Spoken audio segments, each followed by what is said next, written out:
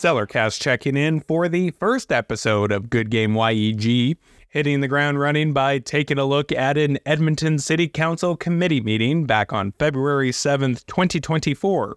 Now, stay with me. Esports was on the agenda for discussion.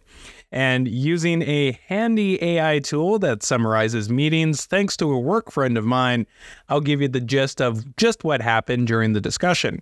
From there, I want to also highlight some parts that resonated with me. So, yeah, it's kind of like one of those reaction videos, I guess.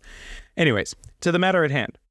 The agenda item of esports events focused on the challenges and opportunities for esports in Edmonton, emphasizing the need for funding, accurate representation, and engagement with grassroots communities. Now, there was disappointment in the lack of engagement with grassroots esports organizations and a call for supporting local events for sustainable growth. The importance of coordination among local esports groups, access to financial resources, and the city's role in supporting growth and access to grants were highlighted.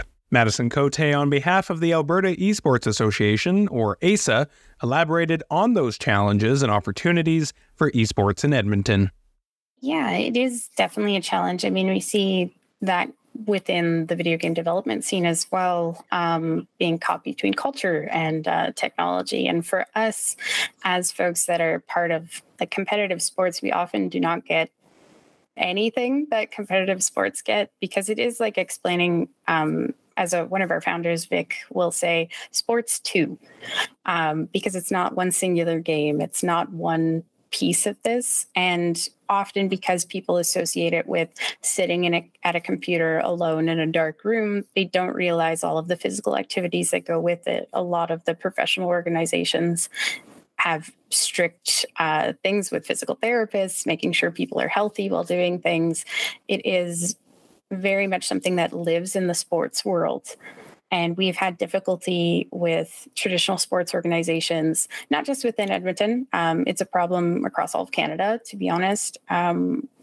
Acknowledge that this is part of sports versus places like South Korea that have really embraced this as this is part of a sports curriculum and pieces of academia. But for us, often getting shoved into technology, it comes down to jobs. Those numbers, and versus like the cultural impact or things that can really change the lives of some of the students involved in this, or expose them to something that they want to do. It can lead to folks getting interested in game development in general and making that a career choice. But sometimes it is, just as necessary as everyone's new addiction to pickleball. It's in a very unique space for sure. And I think that is often misunderstood on both sides, from the strictly technology folks and from the strictly sports folks. It is something that I think helped a lot of young people throughout the pandemic, in situations where you couldn't go play any sports that were physical together. It's a connection point where people make friends that you never would have had an opportunity to meet beforehand. And the youth piece is massive to community connection and belonging.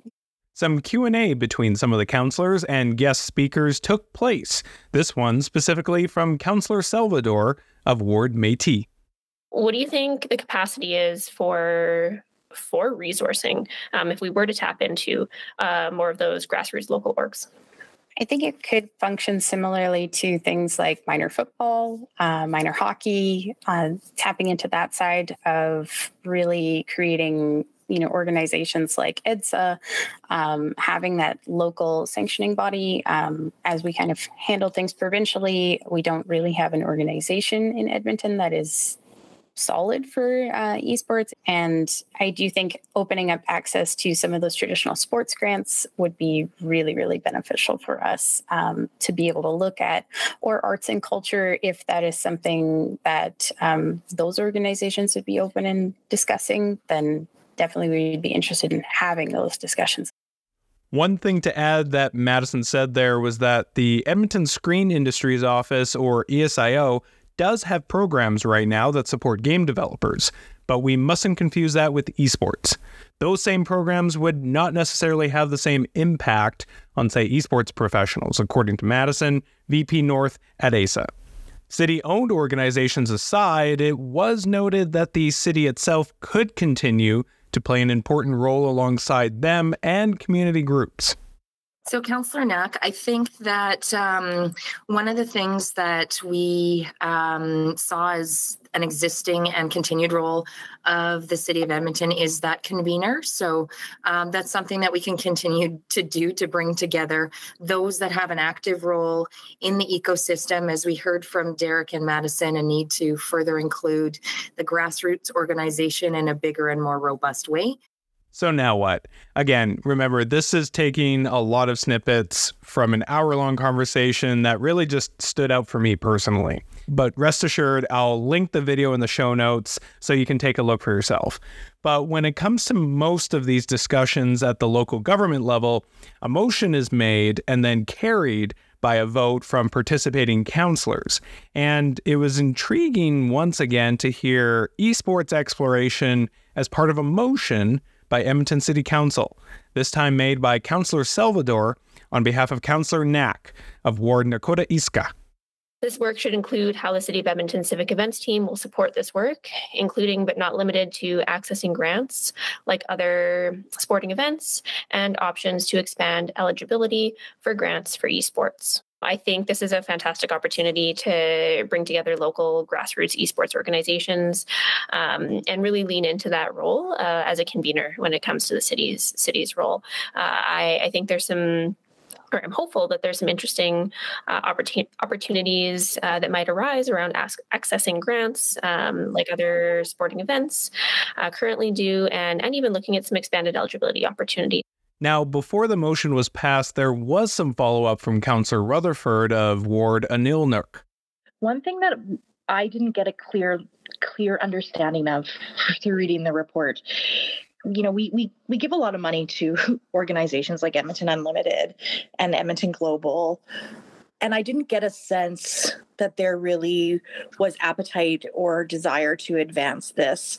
You know, I think about Edmonton Unlimited, they're supposed to foster innovation and, you know, that grassroots ecosystem. I think about Edmonton Global is supposed to be about economic development, and this is a huge economic potential. And it does talk about that, you know, it's kind of mentioned as like, yeah, this is a thing that is good, but there's no real like meat or teeth to it. Can you speak to that? Thanks for the question, Councillor Rutherford. I would say that you've gotten the gist of exactly what the conversations were with those groups. Other than to say that they don't have any interest. They do have an interest. What they don't have is unlimited resources, and so they have to prioritize their resource spends and their resource time commitments. Mm-hmm. And so they try to maintain an awareness of the sector, and they do try to stay involved. But as you heard from the two guests, it is not front and center for them. It is not their driving goal, and it's not their key industries where they're focusing their limited resources. So they're trying to make estimates on the biggest bang for the buck, and they don't see it here. Now, by this point, the discussion would start to wrap up, but one interesting aspect was the focus on ASA and its potential future in supporting these efforts, plus the clear need for having a working group to include different voices from the community.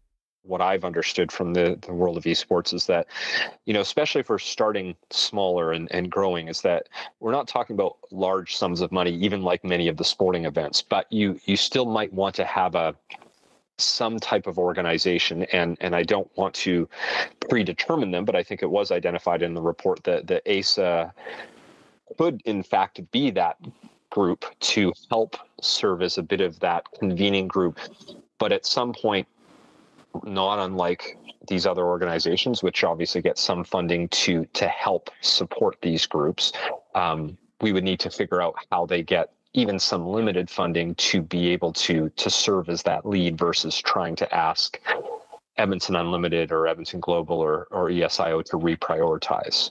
So I'm trying to figure out how we make sure that conversation, and if this motion says let's go do that engagement, I imagine that's one of the topics that could be on the agenda of how we work on that going forward. the limitations of a fully volunteer organization in event attraction and what supports they might need from the city in that event. Yeah, because at some point we might have to have a real conversation about, if, should they no longer be an entirely volunteer organization, and is there, like we do with other groups, how there is sometimes limited funding to help them initiate. We can have that conversation. I just want to make sure that would be part of this. So I think, although I'm not 100% clear on the motion, it would be nice to have a report back. Maybe that's in the fall, in September, October, just so we don't lose track of this work, because I think there's still a lot of opportunity here, and I'd like it to come back. So is that's something that would be possible? Do we have to look at adjusting budgets of the existing spaces who aren't looking to invest in that to make sure that this isn't getting lost? But let's bring all those minds together to help figure out that path forward. So still a big believer in the opportunity for esports. I think we have a lot of potential. And I still think it is well within the realm of possibility that within a few short years we could host some larger scale events. And maybe we do that again through tapping into things like the civic use days we have at Rogers Place. You might find creative solutions that not everything necessarily requires money. Sometimes it just requires space and access to that space. So I think that's the point of having these conversations, keeping it going, and actually seeing this translate into some real growth in this space, and letting these local groups go and do far more and attract more. And with that, the 2024 season has come to an end. Not quite. For right now, the motion was passed unanimously, and we can expect a follow-up report led by administration later this year to help with some of these unanswered questions, like who's truly going to lead this? Is it ASA? Certainly, a working group does make sense. But honestly, I'm thinking if one major milestone is to come out of all of this in 2024, it's going to be grants, as in grant eligibility, by coming up with the updated criteria that can be applied to esports events so that they can be on the same team as other sports.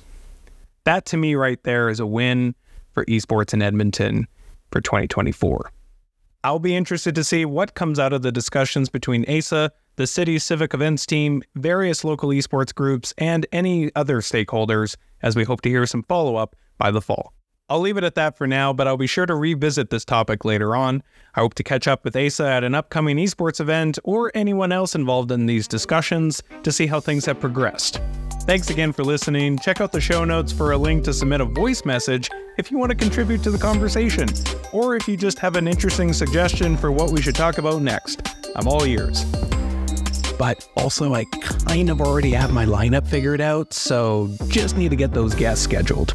Anyways, last but not least, if you found this episode interesting, be sure to hit that subscribe button wherever you listen to podcasts. Cellarcast out.